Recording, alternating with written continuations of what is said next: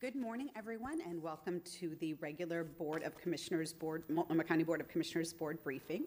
Commissioner Lori Stegman is excused, and I want to take this opportunity to welcome our newest commissioner, Commissioner Jesse Beeson, who is ably stepping in to conclude the term of former Commissioner Jaya Paul until we have a permanent replacement. So thank you so much for stepping in and serving your community in this way. We are very glad to have you here, and as you get into this new role, anything you need, please feel free to reach out to me, my team, the rest of the board to help you. So much experience. Yeah. Somebody who also can share the newbie experience and give some good tips based on their experience. So today's meeting is a hybrid board meeting. I don't know, do we have anyone hybrid today? No. So actually today's will be a in-person meeting for all presenters. No presenters. We're just gonna have a conversation today for this one. So we will. This will be a chance for all of us to just share a little bit about the experience that we have from some of the conferences we've gone to, the visits that we've gone to, and really, I think, have a conversation then about how we can connect it to the work that we're doing now, whether we're talking about sobering, stabilization, behavioral health investments, as we're talking about our partnerships with other organizations and jurisdictions on the work that needs to be done. So looking forward to a short but good meeting today. So we're going to go ahead and start, and I don't know if Commissioner Myron is Very close. Okay. On our way. Okay.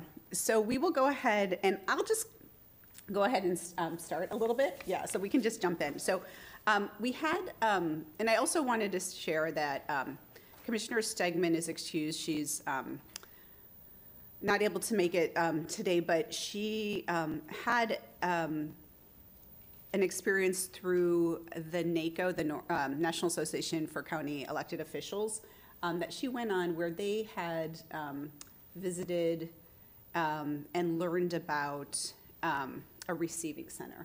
And that is also something, so when she gets back, I do want her to also have the opportunity to share about her experience with that.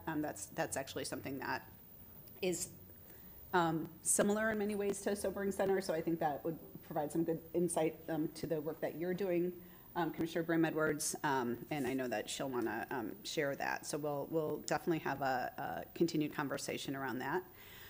But what I wanted to talk about was the trip that I had gone on a few weeks ago with a delegation of about 24 people from the state of Oregon to Portugal to learn about the system that they've set up there to respond to drug use, a drug crisis that they have, and the decriminalization work that they've done there. And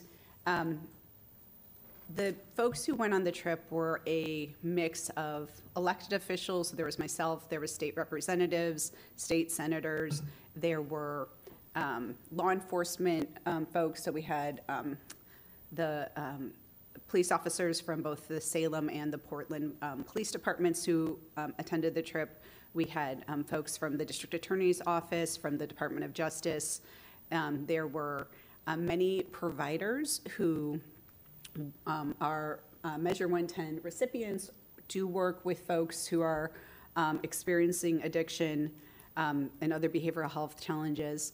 We had some drug policy experts that were there on the trip. So it was a very diverse group that went on this trip. And I would say everybody who went there was there to learn, but we had different opinions, I would say, in terms of the approach to what's happening here and and what they were doing in Portugal. So just to give you some background on what we learned in Portugal, they have decriminalized back in 2001, but their investments in the system that they've set up to respond to their drug crisis is actually preceded that by decades. And so one of the things that we learned was that they had when they moved to become a democracy, there was kind of the opening up of things. They had actually been a colonizer for different countries, and as they had folks who were soldiers who came back, as they had criminal elements that came in, they actually saw an increase in marijuana use and heroin use in the country. And in a lot of ways, they had equated drugs with freedom in some ways because of the timing of things. And so it became very prevalent in their community. In fact, at one time, they had a statistic that there were 10% of the population of the country was addicted to heroin. So when they had, when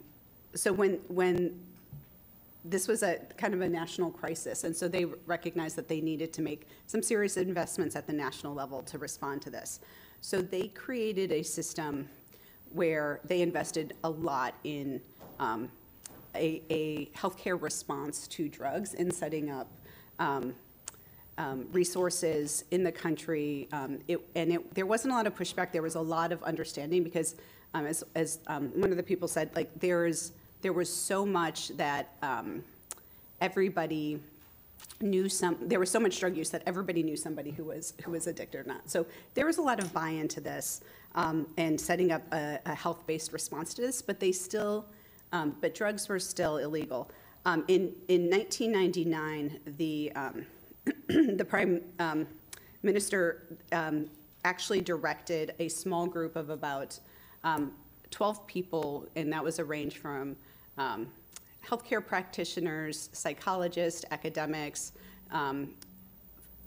to come together and create a policy around decriminalization. And basically what their marching orders were, the only thing that it has to do is abide by the UN doctrines around drug use. So they spent about a year of work coming up with this. They did tons of community outreach all over the country. They had a lot of meetings about what this should look like. They consulted with experts, and they put forward a proposal for decriminalization to the Parliament I think it was in 2000, and Parliament accepted the whole thing. They accepted it whole cloth, and so that passed in 2001. But one of the things that they were really clear about was that decriminalization was the least important thing that they did in terms of the investments that they were making in response to the drug crisis, right? They had set up a system where people had access to all sorts of different healthcare options. They looked at drug use and made investments across the board, whether it was prevention, whether it was harm reduction, whether it was treatment, whether it was recovery efforts, and then connections to a broader range of social services. So a lot of that were things that had been built, but when the decriminalization law was passed in 2001, there were actually like 60 other legal measures that were passed at the same time that were setting up these kinds of investments in the system as a whole. So that was one thing that we have a lot of talk, I think, here locally about decriminalization and what it means. But the thing that was most impactful for me, and I think for many others on the trip, was that there was an entire system of care that was also created to respond to people's needs. And they truly see it as a healthcare issue. So how the decriminalization works is if you are somebody who is found with an amount of drugs that is below a certain criteria, so it's considered for your personal use, then you will receive a notice from a police officer saying that you have to engage with a dissuasion commission. And there are 18 different regional dissuasion commissions throughout the country. And you have to get the notice to go within like a 24-hour period, and then you have, I think it's like 72 hours to actually meet with the dissuasion commission. So it's a very fast-paced engagement with somebody who has been cited. They differentiate in how they treat people who are considered addicted and people who are considered non-addicted. So, for instance, if you are, and the way that they decide this is that there is a 45-minute interview that takes place with the psychologist, with the nurse, with the social worker, with really experts in the field. They say it's not like a court appearance. It's like a doctor's appointment. You spend time talking with those, and that group is able to come up with kind of a response plan for you. And then there's a piece where there is an administrative piece of this, again, because it has not been made legal. It is just been decriminalized. So there is an administrative piece where there's a short procedure where they make sure that, yes, indeed, the amount you had was below the threshold, so it wasn't considered a drug dealing, because drug dealing is still very much a criminal activity and is treated as such. And then they will, so if you are an addict and you are offered treatment, then and you take advantage of the treatment, then there are no sanctions against you. If you are a non-addict, if they've determined that, then there might be some kind of sanctions. But this can range from seeing a social worker, visiting an employment center, contacting somebody about getting access to housing. Sanctions aren't imposed on those addicted users to go through treatment. Fines are not imposed on addicted users as well. So all of these things are really there to create a system of connecting people. When this program first got started, there was actually no wait list to get connected with these kinds of treatment options. So treatment or resources, there were no options. Now there is a wait list to get into treatment, and part of it, there were a couple different reasons they said that. They said several years ago, they actually took and I will pass this around. PsyCAD, which is it's the ministry. It's a part of the Ministry of Health that deals with addictive behaviors and dependencies. They split off some of the work into two different areas. So the treatment and some of the services, as well as the administration. And now they're in the process of bringing them back together because they just saw better outcomes with that. But they're also having a huge workforce shortage. And that's one of the things that they said is why there are these wait lists that are happening now, is because we have, there are a lack of providers. So there are not as many doctors or nurses and that resonated with me and with a lot of people on the trip, because we know that we are also seeing, shortages in our healthcare field of workforce. And so that is something that is causing there to be additional backlogs of folks. But the outcomes that they have are very impressive. So especially when you look at overdoses, for instance. So they have, Portugal has some of the lowest overdose rates in the European Union. And just to compare, their 74 deaths by overdose last year compared to our in Oregon, 1,171, right? So the investments that they have made, not just in treatment, but in harm reduction and medically assisted treatment, all of that has been really impactful. So we were able to visit and speak with some of the people who were on that commission that originally started the program.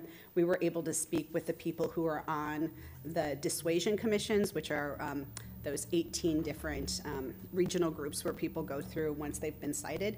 But we were also able to visit a treatment center and talk about the work that they do. And it's very holistic. It's obviously healthcare, but it's also about connecting people with employment or housing or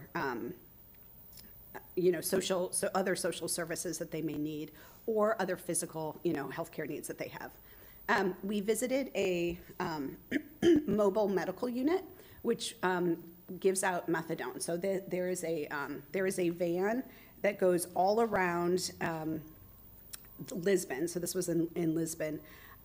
They do 5 days a week. They go to 5 different stops, every day of the week. They go to 5 different stops, and they stop at each place twice a day, and they are there on a regular basis to provide methadone to folks. And they have seen, again, really good results with people who are dealing with addiction, to be able to have an alternative to using heroin or some of the other drug uses. They also provide health care through these mobile clinics as well. And then we went to a safe use site. So that was something that was really interesting to see. Some people had gone to Porto, came early and went up to Porto and actually saw one where there were people who were actually using that. The one that we visited, it was kind of that hour that they used to break and to clean everything up. But we were able to see that they have nurses on site. They have rooms for people who are smoking drugs. They have rooms for people who are injecting drugs, right? And it is done in a observed area. It's done with staffing and medical assistance, and it's really again for harm reduction purposes of preventing secondary public health impacts like hepatitis or HIV transmission, but it's also to help prevent overdoses there. And again, the statistics I had on the impact of that on their overdose rate was pretty impressive. And then on the last day of the trip, we went and we spent some time with the law enforcement there. And this is where they do a lot of work around prevention. We heard from a couple different folks that they actually start prevention around the awareness of drug use and addiction, like as they have programs that start in elementary school and primary school.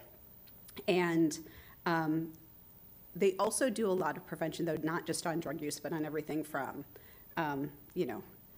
gender dynamics or weapons or radicalization or like there's a huge, robust prevention program that's done within the schools. There's a whole division of the police department that does that, and it's actually the police that are going into the schools that are doing the presentation, that are delivering the materials to the students, which just seemed so different than what we have here.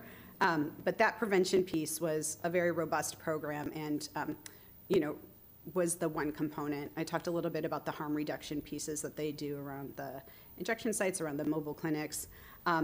We also, got to see the treatment services as well.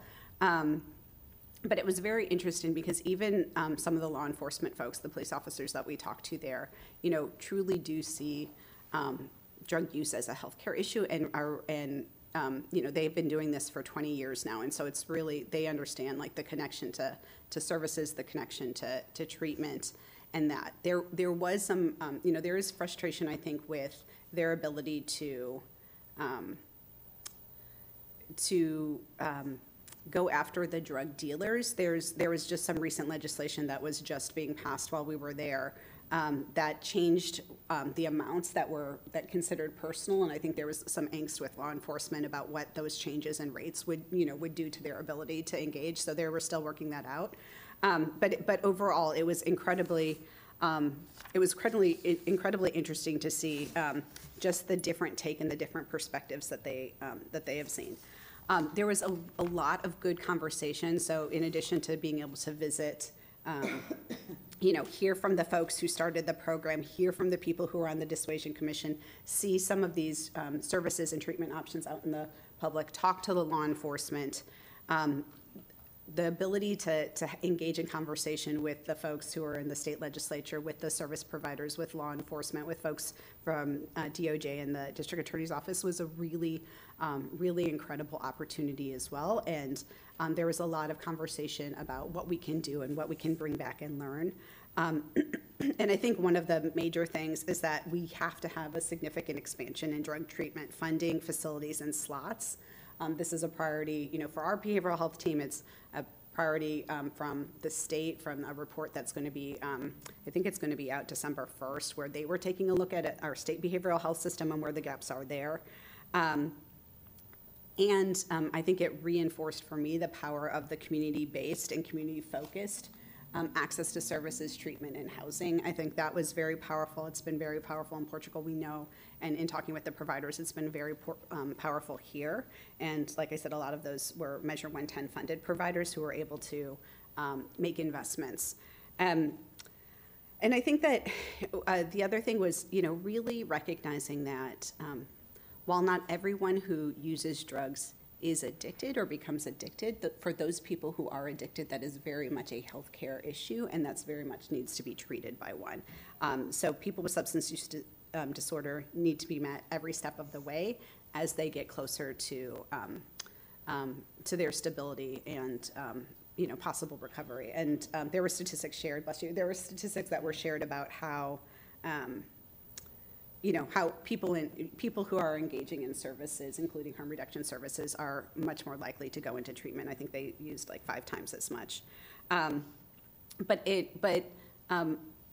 To me, the main takeaway was like, this is not something that people are addressing piecemeal. This is something that really they have the overall national strategy for this. They have invested in a system of care that's available to anyone throughout the country. And they have invested in those connections of setting up a robust system.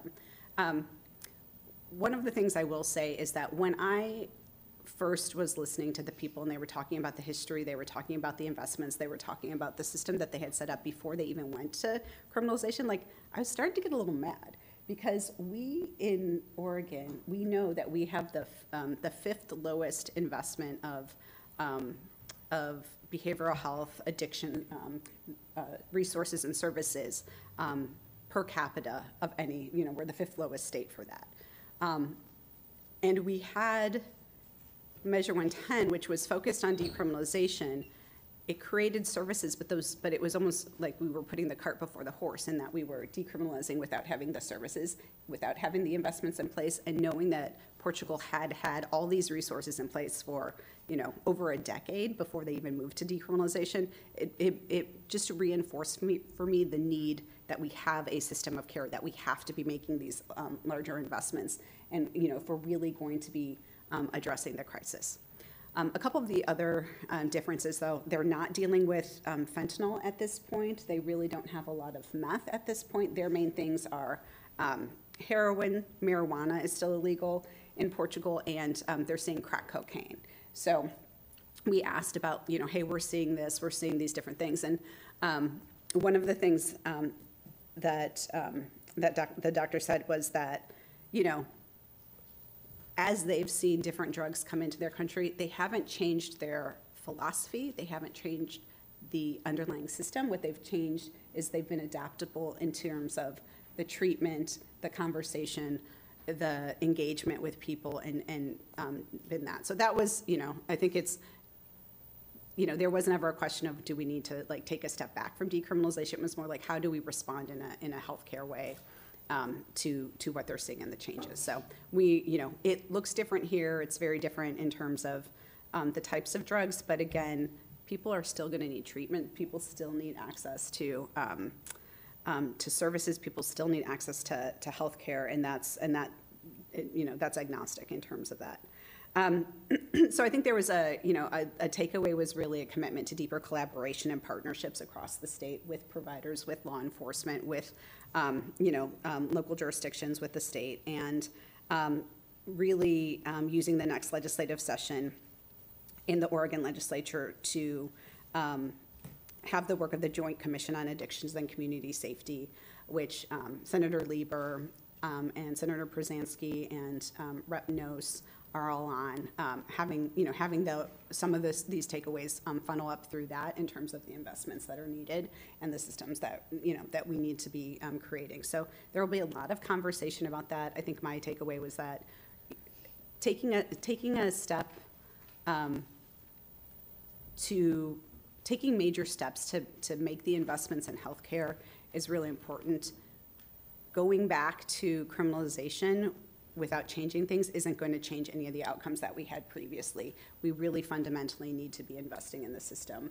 So, and doing it, in a major way that really makes up for decades of disinvestment in our state around these resources. So, one of the things that we're going to get briefed on, I think in probably in about a month, is our legislative agenda. And so as we're thinking about our legislative agenda for 2024, I think our government relations are going to be talking with you all about that in the next couple of weeks, really calling for additional investments in terms of collaboration around the Measure 110 funding and the Measure 110 partner, organizations that are getting this with the counties and with the local mental health authorities, community mental health programs, and coordinated care organizations. So having that, amending Measure 110 to focus on funds to create more treatment, stabilization, and detox opportunities for individuals, increasing substantially our state substance use disorder residential capacity,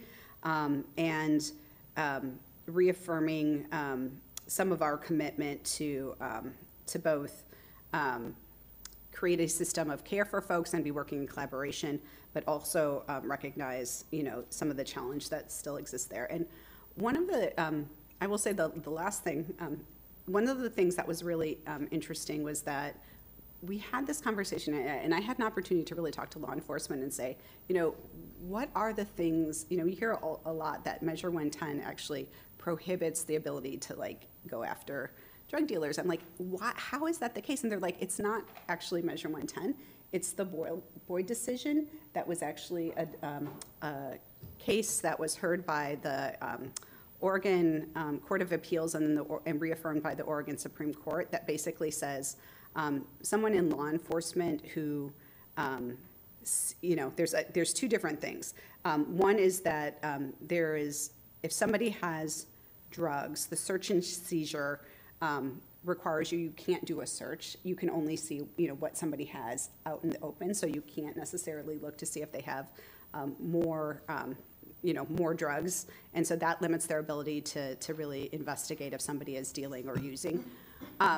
The other piece, though, is the Boyd decision was more specifically around the fact that you have to see somebody engaged in dealing in order to charge and arrest them for dealing, and that is something that is because of how the law is written.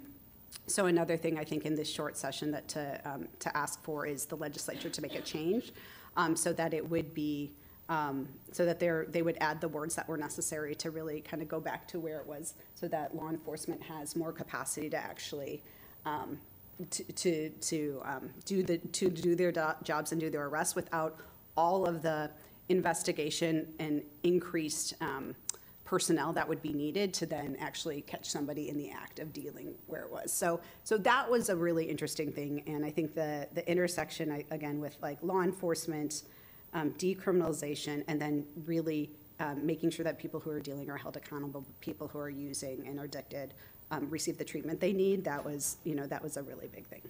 So that was a lot. But it was an incredibly good experience. I think, like I said, there's a lot of learning that happened, a lot of I think wisdom in how they are approaching things. But again, the overall collaboration that's needed, the overall investment that's needed, that is something that we absolutely, regardless of what happens with Measure 110, we need to stay strong on that. All right. Any questions? I have a couple. Okay, yeah. Okay. So I'm curious whether... Oh, and I wanted to pass these out. Thank you for that. Super interesting.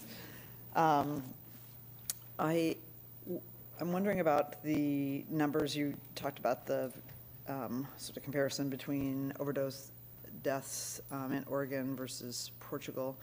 I'm wondering about the other numbers. Have they seen a decrease in addiction or drug use, and then have they seen an increase in treatment and recovery?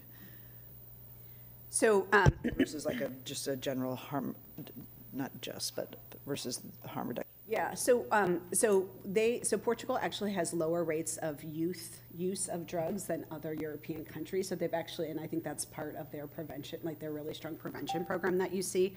You actually see a very much lower use of that, and there is increased ability to get access to treatment.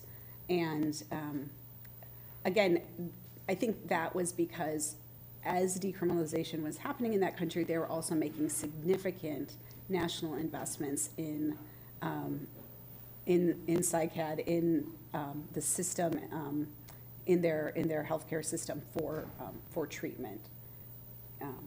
So it's kind of a both and, right? And then I'd love to see those numbers just as Yep. how the trend line works. Obviously, 2 decades of experience, and that you should be able to see some trends after that time period. Just on the last point on your conversations with law enforcement, there has been a focus on so the drug dealers here, and it seems like, just from talking to businesses and just people in neighborhoods, the bigger issue is not so much the drug dealers, but what oftentimes is just criminality associated with it, because people aren't able to hold jobs, and so the things that come with that. And I'm curious whether they have something that's not an issue, or is it?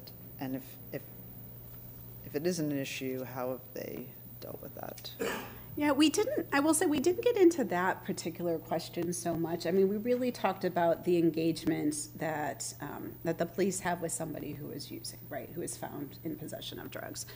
But we did talk about the overall impact of not having hardly any guns in Portugal. So they don't have a right to bear arms. In fact, it's very difficult to get a gun in Portugal. They have had, so police officers have guns, but they very rarely, if ever, are engaging in the public and being concerned about somebody having a gun or a lethal weapon. There's some instances they talked about, like some neighborhoods you'll see a knife used or something like that, but that's really the extent of it. And so we did talk about the difference, in terms of their ability to engage with the public, their ability to be out in the community and not having to worry about that. Yeah. And just my last question, because I know others as will have them. I'm wondering if the group had,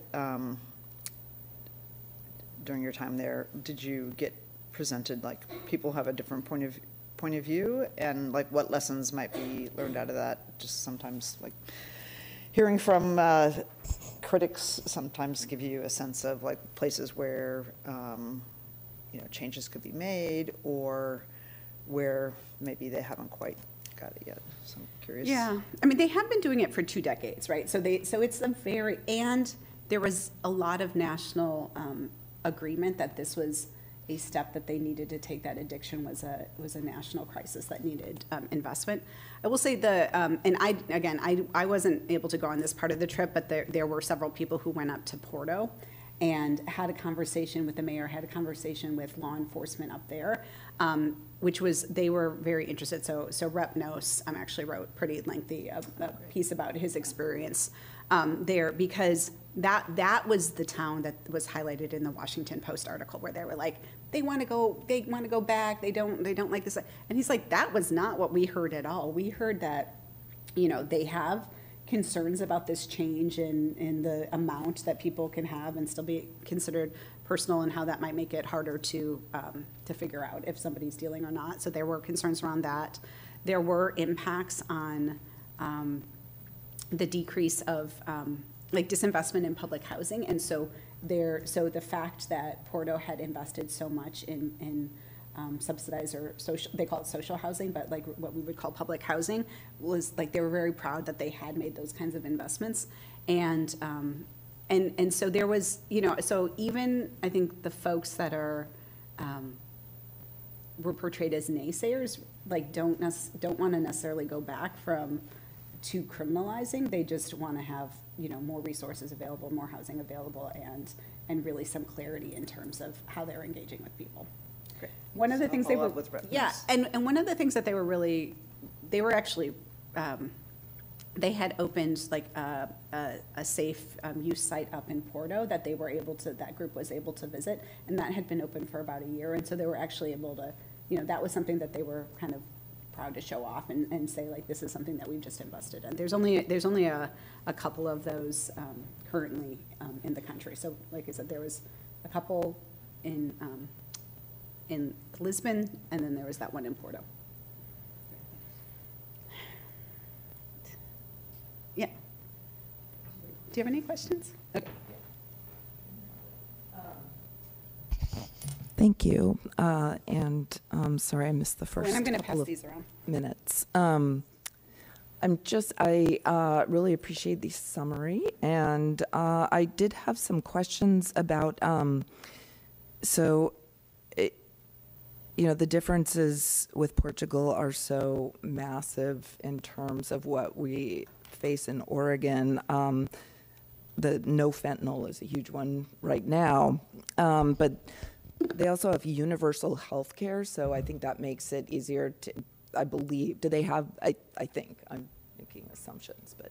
No, they do have universal health care there. And I think that makes it, easier again to coordinate care and treat substance use disorder like the illness that it is, the healthcare issue. But we are far from universal healthcare here, sadly. And there's that huge infrastructure in place, no guns, all of that. I'm curious, and I apologize if you mentioned this before I got here, but do they have homelessness like we do in their major cities? Yeah, they do. So, so when I was in Lisbon, you definitely saw people who had, there's a lot of like cardboard that people would lay down and then have like a blanket or a sleeping bag. But they didn't have homelessness in the same way where people had tents up like all day long. They actually, people who were sleeping outside, you saw them in the morning starting to gather up their things and clear up. But that was, we were we were in a pretty heavily like retail area where the hotels were. It was like in one of the main streets in downtown, and there were like ridiculous like stores, like really super fancy stores there. And so even in that like pretty, posh part of town, like you definitely saw people who were experiencing homelessness. But again, it wasn't like that tents and things were up all the time. People were kind of got into the, you could, like I said, I saw people like in the mornings gathering up their things and kind of cleaning up their areas. It's just a side tangent, but did they say where those people went during the day? Given that we're maybe going to be looking at similar things. No, I mean, they didn't talk about where they went during the day. I mean, I think they were just walking around, but like, I will say that, again, like from the conversations I had with the folks that went to Porto had, I think it was like 12% of their budget go to the social housing, whereas like a city like Lisbon, I think it was only like 3%. So again, I think that kind of like seeing housing as a resource that is needed to help folks to address, I mean, not just homelessness or addiction, but the ability of somebody to be stably housed no matter what their situation was I think a takeaway from those folks who had gone up to Porto. That's interesting because it feels, and I'm wondering if you had conversations about this as well, because do they have the places for people to go after the treatment? Because I think that's one of the big disconnects, in the U.S., but particularly in Oregon and particularly in the Portland area, is, we need everything, and investing in treatment is so important. But if there's not the place to go after treatment, the investments in treatment are sort of, almost harmful or wasted money in many cases. And so do they have the places to go for people when they go through detox or treatment in Portugal or in Lisbon? Yeah, and I think the difference is in the percentage of people who are experiencing homelessness that they engage with for addiction, right? So I think at one place we went to, the treatment center, they said about 20% of the people that they are engaging with are experiencing homelessness. So that means 80% aren't. So those 80% have a place to go, right? Yeah. So it's a smaller number of people who are actually needing that kind of housing, and that's where I think we had the conversation about the importance of investing in those public housing opportunities for people. To bring it back here, though, I think that's one of the reasons for me that investing in a stabilization center where people are going to be able to stay from like 30 to 60 to 90 days after detox or after treatment is such a really important investment for our community. Where do they go after that is one of my, it is that longer term. Where do they go after the 60-day stabilization? I think, that's one of those, the key elements that, and I can do my presentation too, but that is sort of a theme across the board that I'm noticing, especially putting it all together, going to a bunch of different conferences, it's like everyone is crying out for the what next. So did the stabilization is great. Like I said, we need everything, but where do people go after 30 days? Yeah, I mean, That's that's where, different. I mean, I think that's the conversation that we have had and we will continue to have about the need for recovery-oriented housing. I mean, halfway houses, right, like Oxford houses, some of those like supportive communities like that.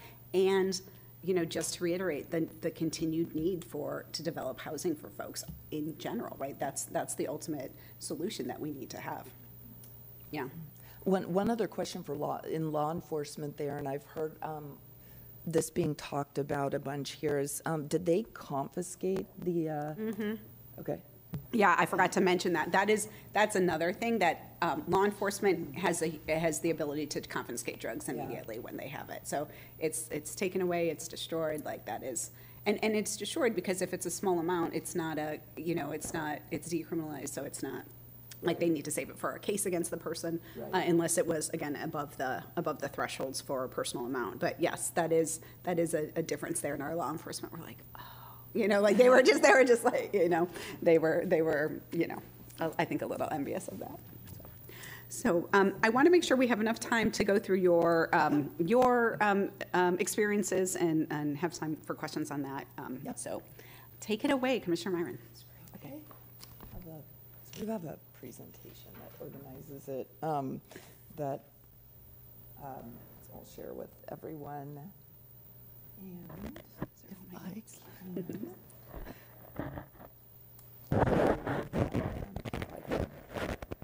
Do it on my computer. Thank you. All right. So I went to, there have been a bunch of things over the past, I don't know, do it as a, over the past couple of months, and they all sort of revolve around these issues in many ways. And so just wanted to summarize them. The one I'll focus on really is the Sobering Summit in Washington, D.C. And so first, really amazing opportunity. I literally have no idea still how it came about, but an opportunity to join leaders from across Oregon and Washington, sort of at the county, state, agency level and philanthropy, invited to the White House to talk about impacts of administration policies at the state and local level.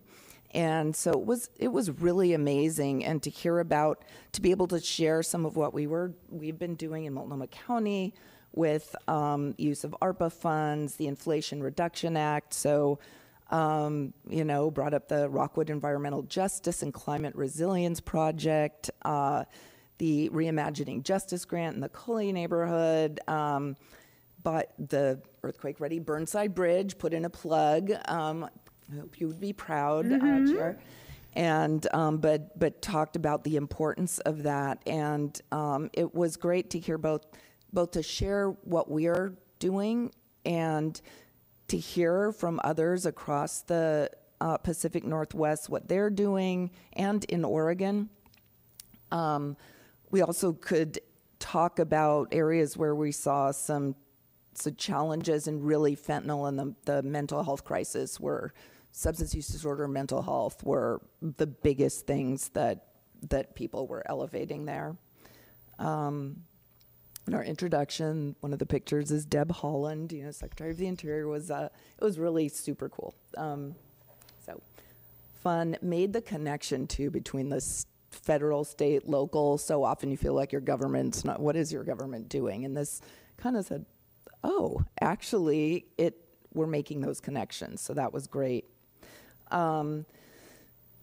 Then got home and then went to the Oregon Leadership Council for Behavioral Health, had their annual conference, and that was really phenomenal. Again, this was behavioral health leaders from across the state, and there was an opportunity to engage around all of these issues, like the crucible for all of these issues. This is what everyone is facing across our state, and some of the innovative approaches, considerations, challenges.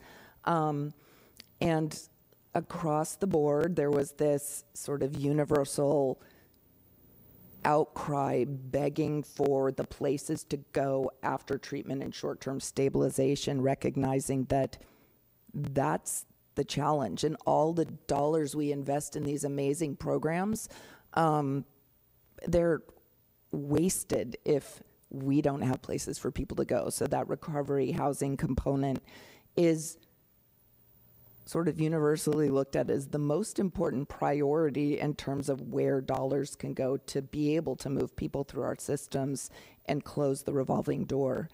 I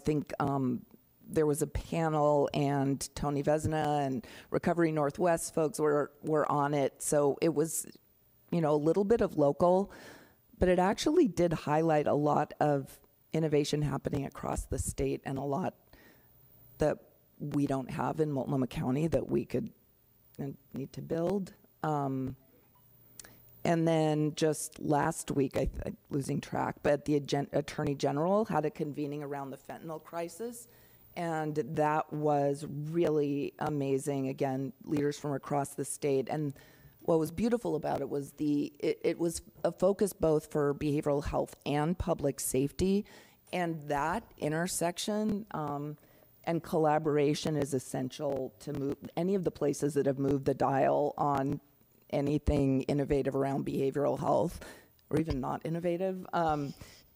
It relies on that kind of collaboration. So there are projects from different counties across the country, across the state, that were highlighted. Washington is incredible. They have just a network of opportunities. They're building a true triage, stabilization, referral, sobering, combination center. It's because they had everyone at the table and developed a agreed upon plan. They are building that work, and the one person who's been at literally everything that I attended, except the White House, was the Allison Noyce, who's the director of CODA, who is doing this work in Washington County. And so one thing that was really interesting was the research. So much of the research that's done in our county here at OHSU, Dr. Cordes leads, I think it's a research engine there at OHSU around addiction, and he was so good. I want to get a copy of his slide presentation. I can share it with you all. But he talked about dispelling some of the myths that are out there around substance use disorder, around treatment. And, one of the ones I think that struck people at the conference was really, that he didn't use the word compulsion. I can't remember that, but it's like having there be serious consequences for use of substances is important. That rather than that not working, and that people need to just be ready for treatment and decide when they're going to go into treatment. A lot of people can, but many, if not most people, need sort of that thing that, and talked about the disease process itself and addiction and the brain changes. Like, you're not going to overcome it unless there's a major reason to change, have the brain chemistry make it worse to do the behavior associated with addiction than to keep using. I raised the question. They had a panel, and it was Andy Mendenhall and Dr. Cordes and Maxine Dexter and the Attorney General, and asking them. I asked about the question of a public health emergency and declaration of that, because a number of jurisdictions and states have done that across the country. Maxine Dexter was very supportive. Dr. Cordes said, I wrote a letter 2 years ago signed by all of the all of the organizations that do this work begging for a public health emergency to be declared, we absolutely need it. And so I just want to re-up my plea based on even more that I've learned for us as a county board to declare fentanyl a public health emergency in our county. And the benefits that they talked about as happening from that kind of declaration include just really elevation of the issue itself. It makes a difference to people. The convenings that happen around that, key is an emergency operations approach and removing funding restrictions so that you can streamline investments, even if it's not more money. Washington County is doing, like I said, exemplary work. It's consistency in messaging. They do the One Pill Kills initiative, working with the DEA and others in the schools, it's the same message in the sheriff's office, in the county public health, and it really does make a difference. So there are a lot of opportunities, and we can consolidate those using a declaration of public health emergency. The Sobering Center Summit was really a highlight, and it was sponsored by the National Sobering Collaborative, and that's a group serving people with harmful substance use outside the traditional emergency systems. And so their mission has been to support I've written it here, but support the expansion of and advance best practices for sobering care services to provide short-term, easy to access, and safe environments for recovery from intoxication, not from substance use disorder, but from intoxication. And I think that's a key thing that was emphasized throughout the conference. So what they did, the focus was filling the gap in substance use care, and they're from all over the countries. There were probably 20 or more different groups that came in from different jurisdictions and shared their models, their governance structures, their funding streams, really how they put the pieces together to make these things happen in their jurisdictions. And the thing is, there were, a whole bunch of different ways to do it, but they all have the same underlying goals and vision for this component of a substance use disorder continuum. So it's really diversion from ERs and jails, and safety for individuals and the public. The focus isn't, they said it can be a gateway, it can be a connection to detox, shelter, all of these other things, but that is not the goal of the sobering centers. And I think there's, in a lot of the conversations that happen, there's confusion about the language we use, what the purpose is, so much wanting we need so much. It's like we want everything to be everything. And I think Commissioner Brim Edwards, you alluded to this in our conversation last week about sobering centers, but I just want to elevate that. Because with Beacon for 4 years, we had the same conversations that are sort of seem to be almost starting again now. That we can build to the everything model, but we need to start with something that will move the dial and is really important. And so the sobering center seems to fit that. And then we talked a lot about words because there is so much confusion. And just to reemphasize, sobering is coming down from intoxication of whatever kind. And it's basically the old concept of sleeping it off. And, in the old days, sobering centers were drunk tanks. And they let people slept it off, left after a few hours. One thing that was clear from all the people that presented too is a lot of what they're seeing is still alcohol intoxication. So alcohol intoxication is still the biggest killer from use disorder, and we should not be forgetting alcohol.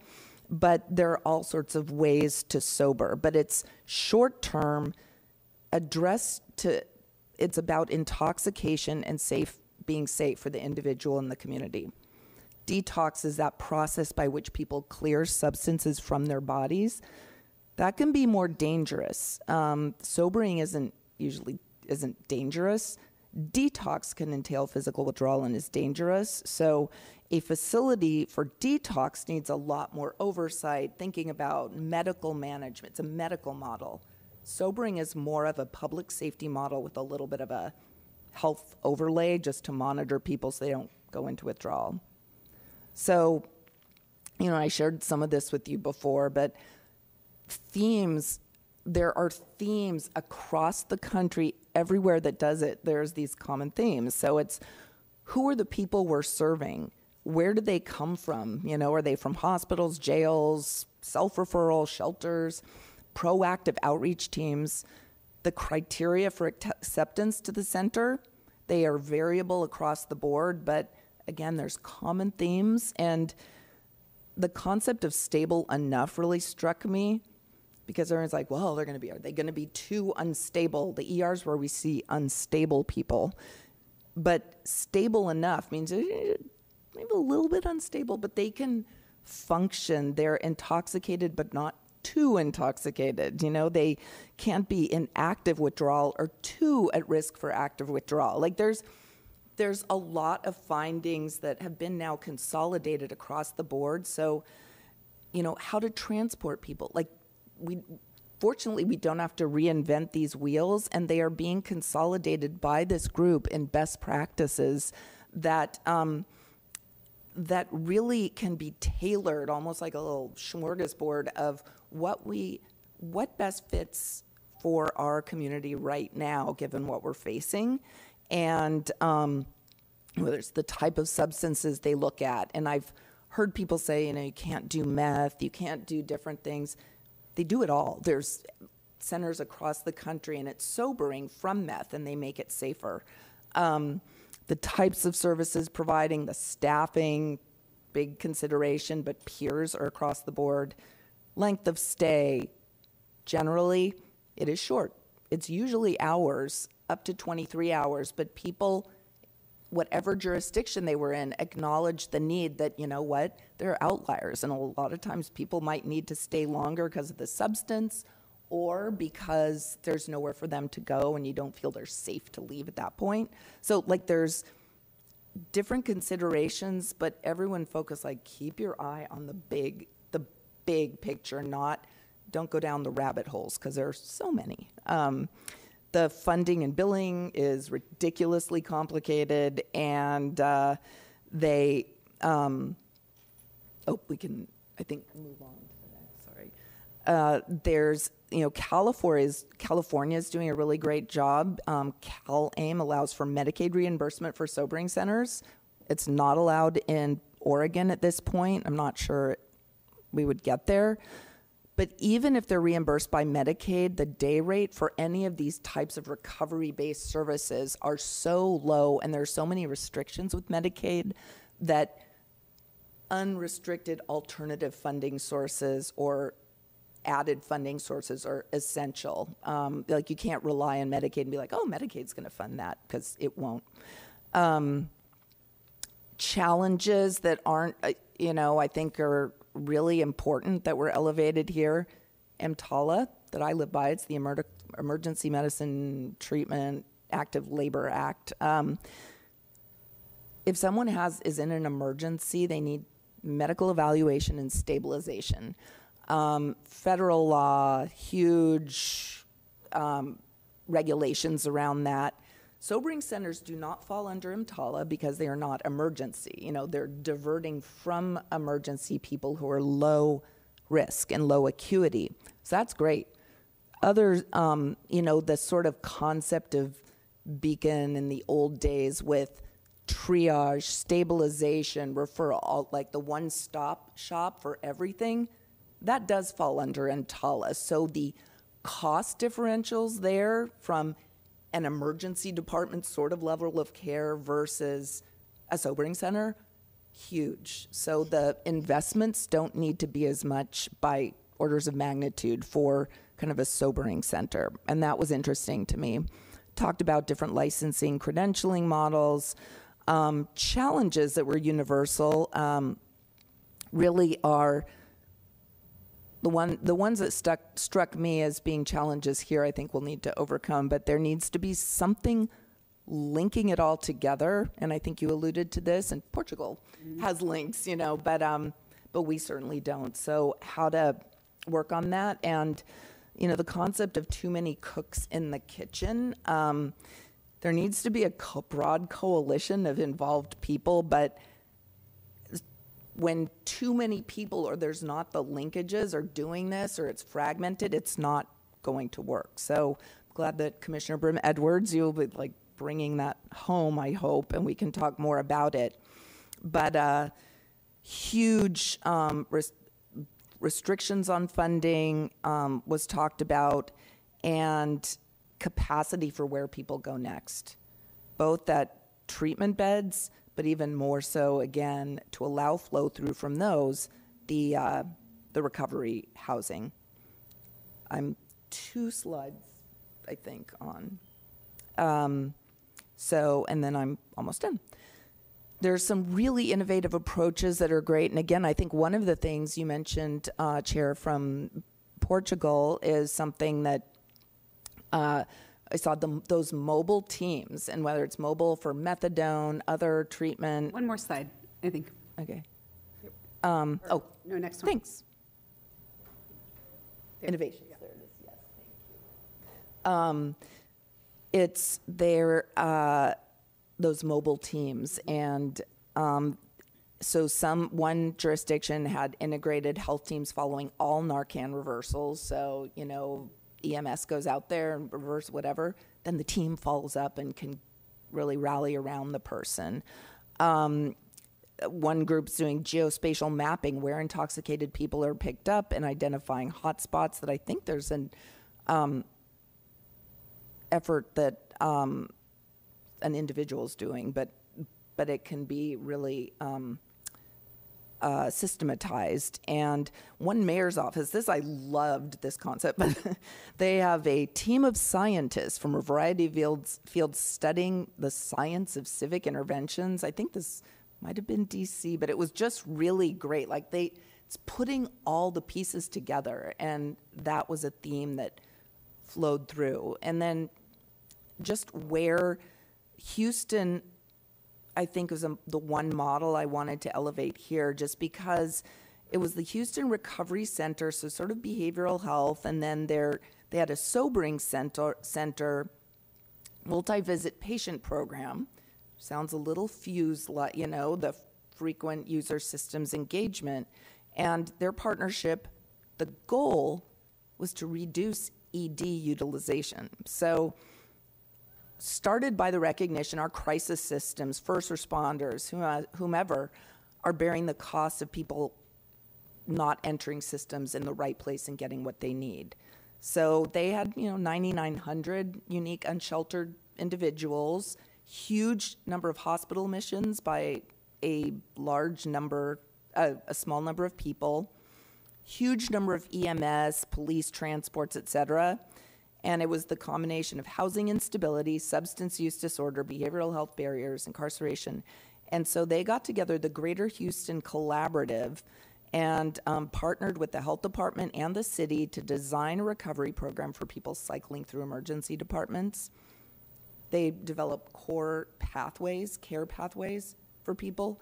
But starting at the sobering center, doing that first and recognizing its place was the essential component able to divert people away from the higher crisis centers. So they found massive, shockingly high cost savings for the stabilization and outreach type service compared with hospital stays. And so it's really, as we think about this and where sobering fits, it also has to be thinking how to build in Fuse, how to build in all of the homeless services, or continuum of care, et cetera. Hospitals should be paying, they should be really interested in all of this because they pay the most. They bear the highest burden of cost for people coming to the ED when they don't need emergency department levels of care. And they also, a number of places point out, said there are multiple economies that hold the status quo in place. This is a quote. They said that's why the process needs to be externalized, like this Greater Houston Collaborative. So sort of looking at who's going to be doing this work so that it really is in the best interest of the people that are being served, and funding following the client. We hear this a lot, stop slicing and dicing people. And so acknowledge this is a place for people to be temporarily safe. They will come back. That doesn't constitute failure. And that's, ending with the prevention, intervention, and treatment work. Recovery is possible for everyone. And we don't have to reinvent the wheel. There's a lot of wheels. We just have to choose the wheel that works for us. And so those are my takeaways from a whole bunch of different opportunities I've been fortunate to attend over the past month or two. So, any questions? Go ahead. I always have questions. Well, first, it'd be great to get your slides, to be able to sort of go through them again and also have them just inform the ongoing work, and appreciate the packet you brought back, except for the portion in Portuguese. But I found that the translation materials were really interesting. It would be great to circulate those as well, as we have discussions about ballot measure 110 and the county's response. I'm going to focus, just because I have that sobering center assignment, on something from that. And I'm curious what the trends are here or nationally. We're obviously focused a lot on fentanyl because of just the impacts it's having on people, and the strength of it, and just learning different ways of treatment. But just going back to alcohol as sort of just this sort of foundational issue. And I'm curious what we're seeing, or what the national trends are in terms of alcohol use. Is it being substituted by other substances, or is it in combination, or do we still have, we still got to focus on this core issue, because that really hasn't changed, even though we have all these other new substances that are circulating in our communities? I think it's sort of all of the above. I know that's not a great answer, but it's that alcohol use, and I'll double check. I don't want to wrong answers, but is continuing to increase, and it's a leading cause of death, and it's often there is still a just alcohol component in what we're seeing, but it is often more and more polysubstance use. So it is complicated by meth use or fentanyl use. And what we're starting to see some now, but I think on the East Coast, what I was hearing is that crack cocaine is, it's like, oh my gosh, it really? So we have to stay, keep up with the substances, it's like we got the P2P meth, we got the tranq, we got the, there's so much, but what if we have the systems in place that are ready to respond, not to chase whatever substance is coming around, have a baseline of alcohol and then build on that, because you have the systems in place to, in some places for meth, for example, for meth intoxication, they've added on activation rooms. So people, things for people to do, almost like fidget rooms. But so people who are kind of amped up can have all this stuff they can do, they can be in there together. But, addressing the different needs, but having the baseline and starting with sobering from alcohol is a good baseline, but we need way more. So just to make sure I sort of just summarize from a layperson standpoint, so there's still definitely a need, so it was underlying, so it's not a mutually exclusive. Correct, exactly. So we need to still focus on that, because it's still a huge issue, to your point about alcohol still being the largest killer, but that also there's these other pieces, and so it's an add-on versus, like, we don't need this, like, the traditional sobering center anymore, because it's not needed, but it's still needed, but these other pieces. I would add, though, with evolution of substance use disorder, even alcohol, the traditional sobering center would not be appropriate for that anymore. So we kind of need, we need to evolve to a new baseline, even for alcohol, but yes. Okay, great. Less. And then, because I know people have questions and we can do a deep Yeah, dive yeah. later, but the other thing that sort of I'm curious about is why California reimburses for sobering centers and Oregon does not? And is that a big issue? I mean, I know money is always an issue, but I'm wondering, is that a big issue? Yes. And if so, like, what is it that they're doing or have done that allows them to have that sort of funding stream? So Did they get a Medicaid waiver for that? well, it's the 1115 waiver, so they just opted to use, California has a very functional state health authority, basically. So they are able to really pursue reimbursement, investment, innovative processes to use Medicaid in different ways. Oregon does not have that. So we like the idea that we're, Medicaid maybe, hopefully we hear about it being used for the waiver for recovery-based housing, maybe. But it's like we're already so far behind the ball in being able to implement that. And it's not clear what it's going to be. And there's all this like confusion around it. So our Oregon Health Authority has not been like a California in addressing those issues. But it's that level that it would happen. And it could happen in Oregon like it happened in California, just isn't being pursued. Was there anybody from the state at the national sobering? There was not anyone from the state. There were different county representatives that were there, which was really cool, but not the state. I'll save the rest of my questions for later, so. But the SAMHSA, so Washington DC, they're doing a really innovative approach as well. That might be another good model for Portland. But there were 3 high-level SAMHSA, the substance abuse, addiction, mental health, agency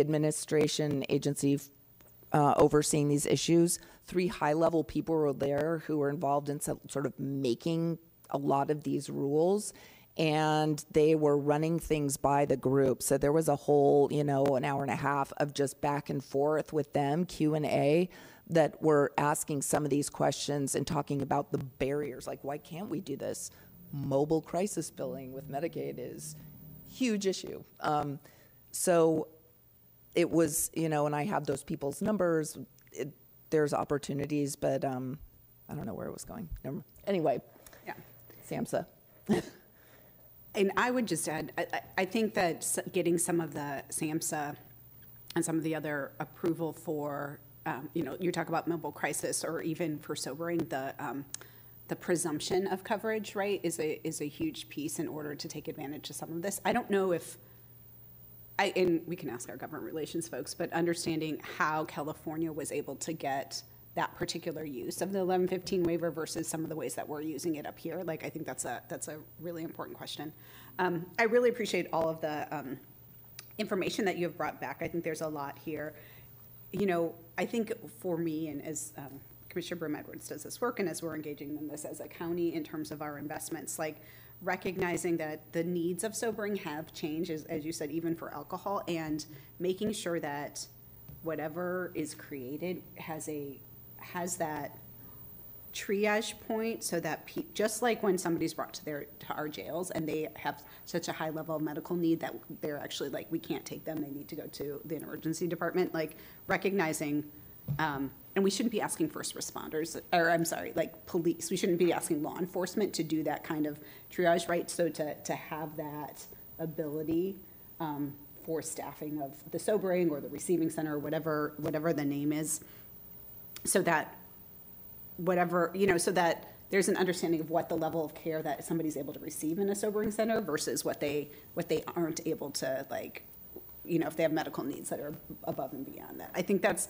for me, having these conversations about what a sobering center can and can't be, and making sure that's really clear, and talking to, you know, all of our healthcare folks and partners around that. I think that, to me, that's the important piece, right? Like, so that's, and so because it sounded like when you were talking even about like Houston, right? Like there was that like stable enough, like somebody is stable enough that they can be there, but then other folks, it's not the most appropriate place for them.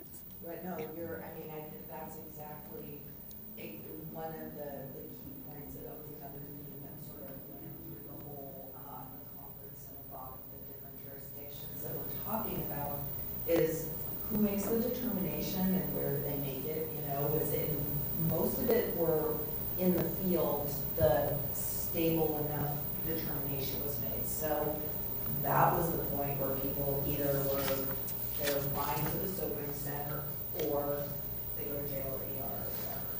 And so having criteria that fit that, but again,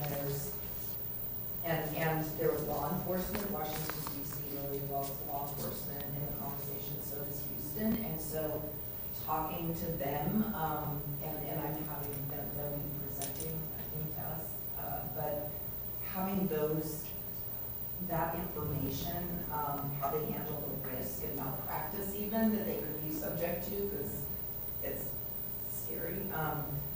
That is the key.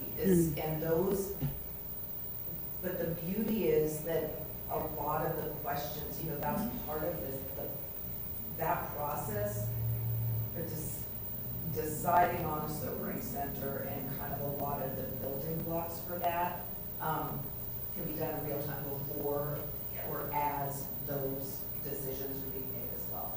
So it's one of the many considerations, but it's sort of a specific, and it has to involve law enforcement partners, first responders, everyone at that table to understand and identify barriers and overcome those. But yeah, stable enough where you figure it out.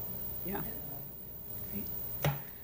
Thank you. So I think that concludes our conversation for today.